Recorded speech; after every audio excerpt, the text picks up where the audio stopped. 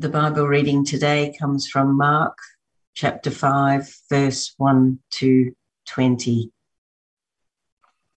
And before I read it, I'll just pray that it will be clear to us, Father, and I pray too for David as he explains this passage to us. Thank you, Lord.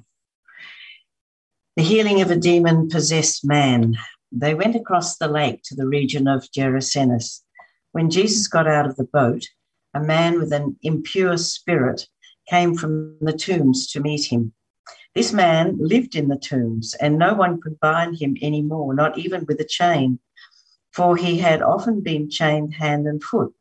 But he tore the chains apart and broke the irons on his feet, and no one was strong enough to subdue him. Night and day among the tombs and in the hills, he would cry out and cut himself with stones. And when he saw Jesus from a distance, he ran and fell on his knees in front of him. He shouted at the top of his voice, "What do you want with me, Jesus, Son of the Most High God? In God's name, don't torture me." For Jesus had said to him, "Come out of this man, you impure spirit." Then Jesus asked him, "What is your name?" "My name is Legion," he replied, "for we are many." And he begged Jesus again and again not to send them out of the area. A large herd of pigs was feeding on the nearby hillside, and the demons begged Jesus, "Send us among the pigs, allow us to go into them." He gave them permission, and the impure spirits came out and went into the pigs. The herd, about 2,000 in number, rushed down the steep bank into the lake and were drowned. Those tending the pigs ran off and reported this in the town and countryside, and the people went out to see what had happened. When they came to Jesus, they saw the man who had been possessed by the legion of demons sitting there, dressed and in his right mind, and they were afraid. Those who had seen it told the people what had happened to the demon-possessed man and told them about the pigs as well. Then the people began to plead with Jesus to leave their region. As Jesus was getting into the boat, the man who had been demon-possessed begged to go with him. But Jesus did not let him, but said, "Go home to your own people and tell them how much the Lord has done for you and how he has had mercy on you." So the man went away and began to tell in the Decapolis how much Jesus had done for him, and all the people were amazed. This is the word of the Lord. Well, please have your Bibles open as we come to this morning's passage. When I was a uni student, I went on holidays with some friends to Penang in Malaysia. It was the perfect holiday at that time for me because I was really underweight. I know it's hard to imagine, but I was. And so I wanted to put on some weight. And since Penang is known for their amazing food, when I was there, I ate everything and I ate a lot. The char kway teow, the curry laksa, the ice kacang, I ate it all. And I ate so much that I gained 6 kilos in 2 weeks. It was magic. The only problem is that I've kept putting on more weight ever since. Now, food wasn't the only vivid memory I have of Penang. There's something else that's stuck with me. One of my friend's cousin took us out for a drive, and I noticed all these lights and stages on the streets. So I asked him what it was all about. He told me that it was for the Hungry Ghost Festival. It happens every year on the first day of the 7th month of the Chinese lunar calendar. And the Chinese believe that's when the gates of hell are open. Dead souls are released back onto earth. Hungry ghosts roam the streets of the living. So to appease the hungry ghosts, altars are erected, joss sticks are burned, offerings are made, so that the ghosts might be fed and satisfied, so that they might leave the living alone. Now, I probably should never have asked this because my friend's cousin ended up driving us around in the middle of the night to take us to haunted places in Penang. And so he'll drive up to a particular apartment block and point to it and ask and tell us, no one dares live in apartment 444. Do you want to go in and check it out? And then would drive up to a hawker's food store in the middle of the night and he'd say, "You know that table there? It's always empty. No one there sits there. because someone's always eating there. And then he'd go to a petrol station and he gets out of the car, but it was only to get some petrol. Now, one very interesting thing he told us was that at this time of year, people from different religions like the Muslims and the Buddhists, and people from different backgrounds like the Chinese and the Malays, put all their differences aside and they come together to help each other because they all had the same fear. They all feared the hungry ghosts. When you're in Penang in the middle of their Hungry Ghost Festival, you can really sense the fear in the people. Their fear of ghosts and spirits, their fear of the unknown realm, their fear that harm or bad luck might come their way. And so they make offerings. They do all they can to appease the ghosts. But as people who live in Australia, we might think we know better. We might reflect on this and think that, well, that's just silly superstition. There are no ghosts or spirits. That's all a waste of time. But what we'll see from the Bible passage today is that evil spirits are real, ghosts are real, demons are real.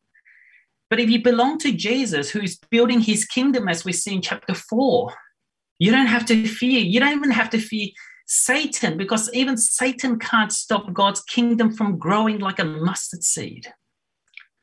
And that's what we're going to see in today's passage.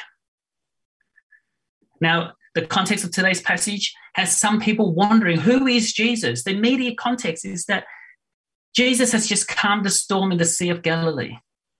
And they ask at the end of chapter 4, who is this? Even the wind and the waves obey him. Now, in Mark's gospel, we've already seen Jesus' authority to forgive sins and heal the sick. We've already seen Jesus teach with authority and calm the storm. And now we'll see that Jesus has authority even over demons. So after Jesus crosses the Sea of Galilee from Capernaum to the region of the Gerasenes, which is a Gentile region, he's confronted by a demon-possessed man coming out of the tombs, verse 1. They went across the lake to the region of the Gerasenes. When Jesus got out of the boat, a man with an impure spirit came from the tombs to meet him. Now, if it wasn't scary enough that this man with an impure spirit lived in the tombs amongst the dead, it appears the impure spirit gave him incredible strength. Verse 3, this man lived in the tombs and no one could bind him anymore, not even with a chain. For he had often been chained hand and foot, but he tore the chains apart and broke the irons on his feet. No one was strong enough to subdue him. He was a bit like the Incredible Hulk, wasn't he? He had incredible strength, but it wasn't strength he wanted or strength he could control. He didn't want to be possessed. He didn't want the power. He didn't want to hurt anyone. He wanted the demons gone. Verse 5, night and day among the tombs and in the hills, he would cry out and cut himself with stones. It's an awful experience, isn't it? It's an awful situation to be in. You're trapped in your own body. You have uncontrollable rage. You scare everyone around you and you hurt yourself because you don't know what else to do. You're hopeless and helpless. You need a savior.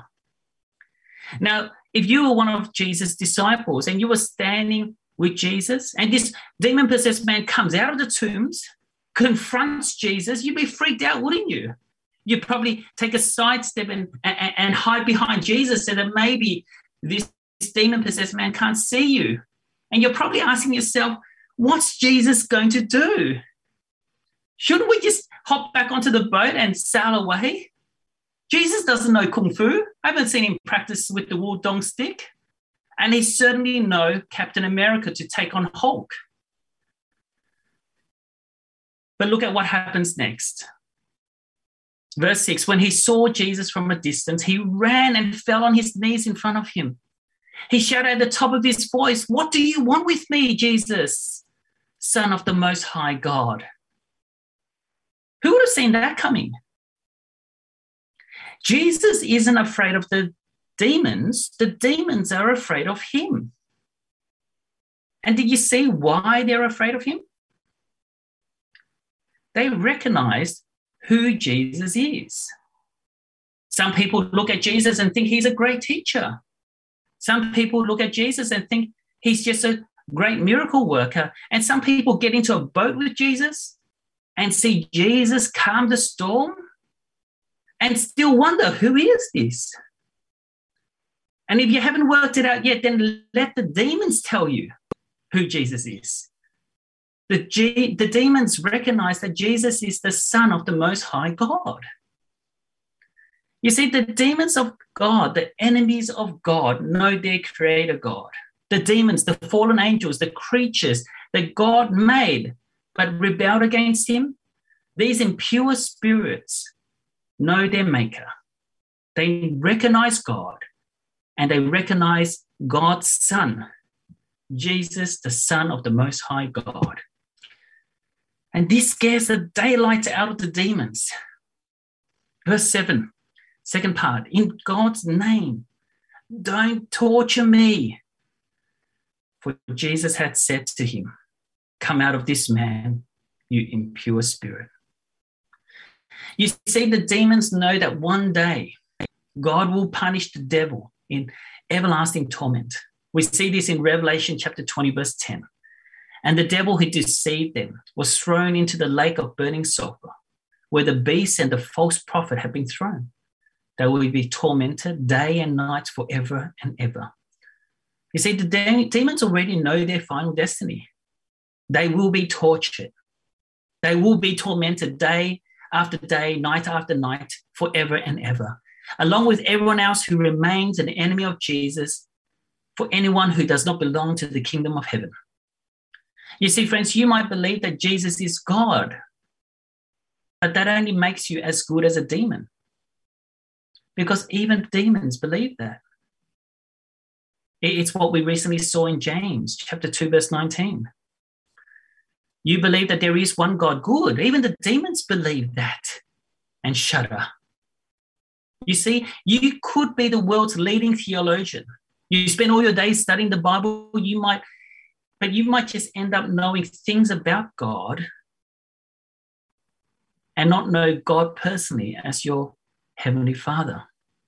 You might have been going to church all your life and you can quote the Bible for every life situation. But even if you know the Bible, it doesn't mean that you've come to Jesus for the forgiveness of your sins. You see, the difference between a disciple of Jesus and a demon isn't knowledge, but love. Have you come to Jesus and experienced his love for you on the cross? Do you love Jesus? Do you love Jesus by obeying him as your King? By bowing your knee before him as your King? So friends, if you know that Jesus is the Son of God, then let me encourage you to do something with that knowledge. Let me urge you to do what the demons aren't willing to do, and that is to come to Jesus. Say sorry to God.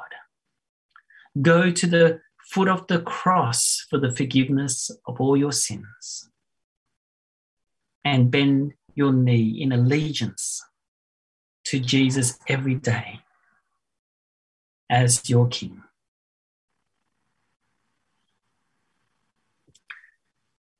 Just as Jesus saved the man with impure spirits, so Jesus can save you and me too.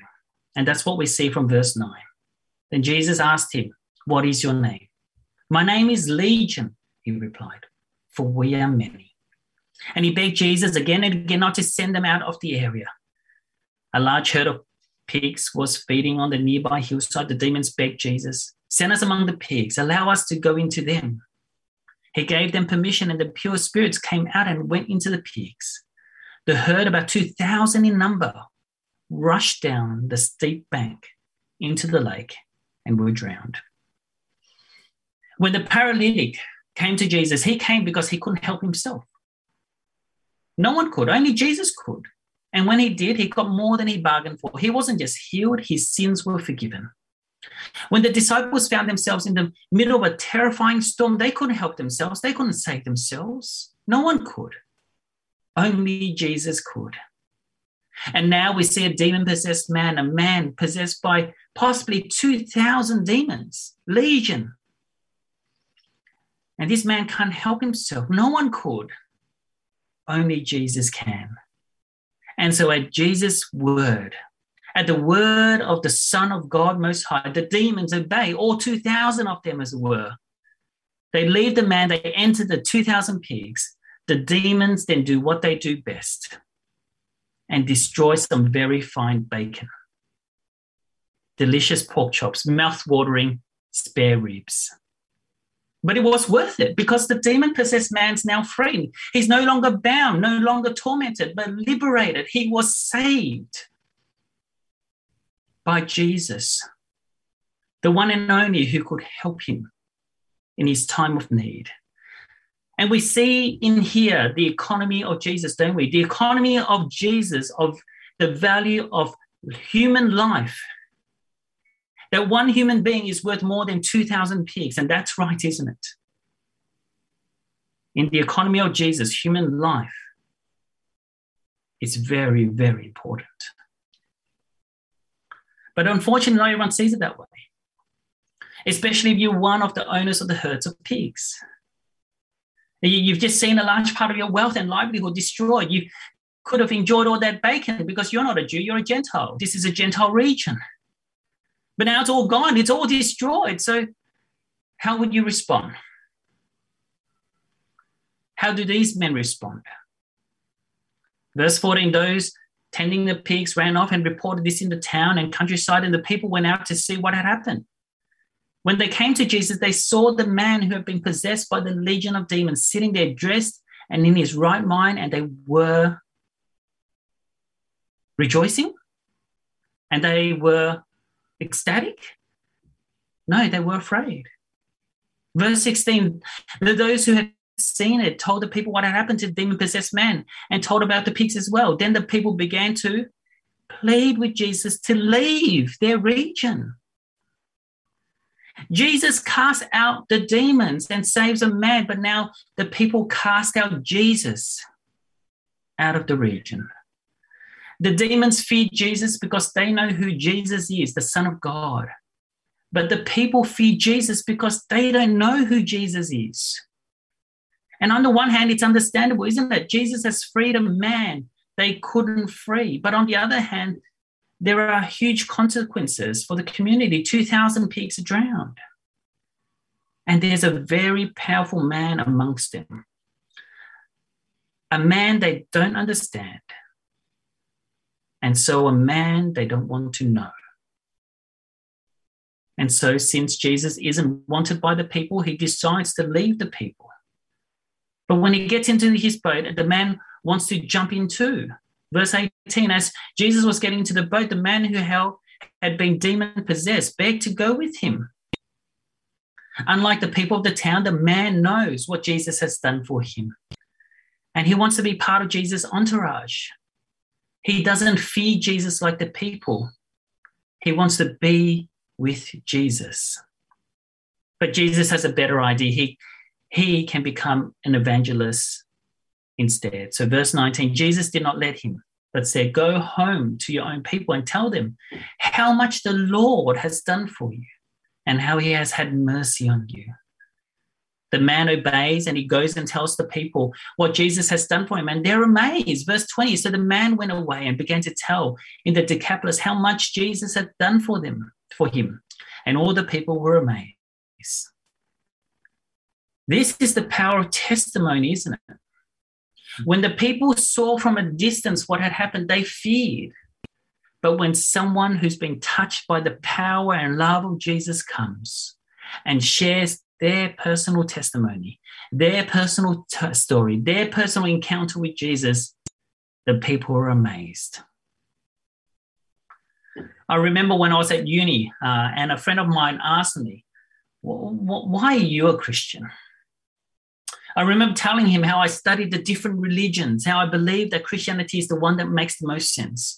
I talked about Genesis and the creation story. I talked about why Jesus had to come and the logic of forgiveness and justification.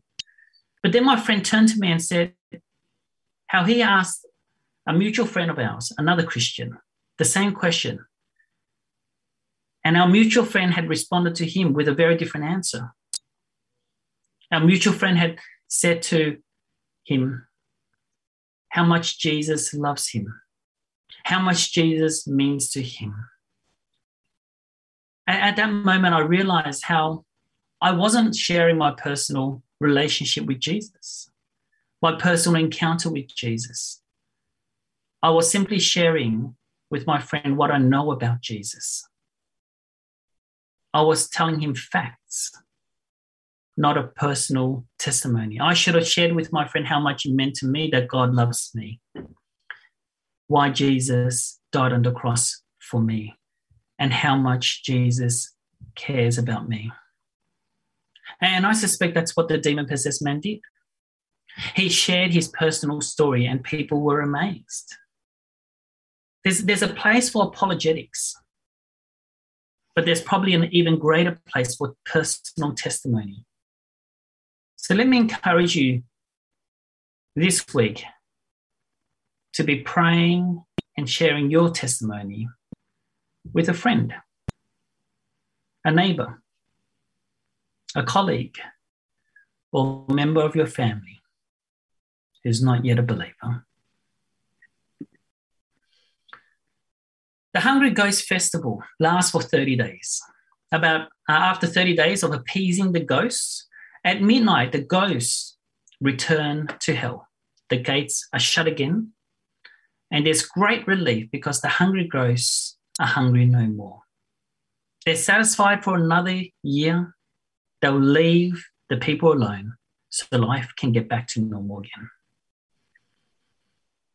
Now, I don't believe in hungry ghosts, but I do believe in ghosts, in spirits, evil spirits as well. But as we've seen in today's passage, we don't need to fear them, for they fear our Lord Jesus Christ. Satan has been defeated. Jesus has conquered death. Satan has no part of the kingdom of heaven, and we have the Holy Spirit. We've been possessed by Jesus, as it were. But that doesn't mean we should taunt demons and play with the devil. Because we know Satan is real, because we know demons are actively at work in undermining the kingdom of God and his people. We don't play with Ouija boards. We don't dabble with seances. We don't participate in hungry ghost festivals or anything like it.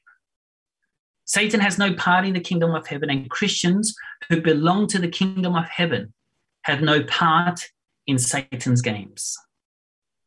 Instead, as Christians, we will fill our minds with things above. We will display the fruit of the Spirit. We will celebrate the Lord's Supper. We will share our testimony. For Christ has died. Christ is risen, and Christ will come again. And when he does, he will take us home.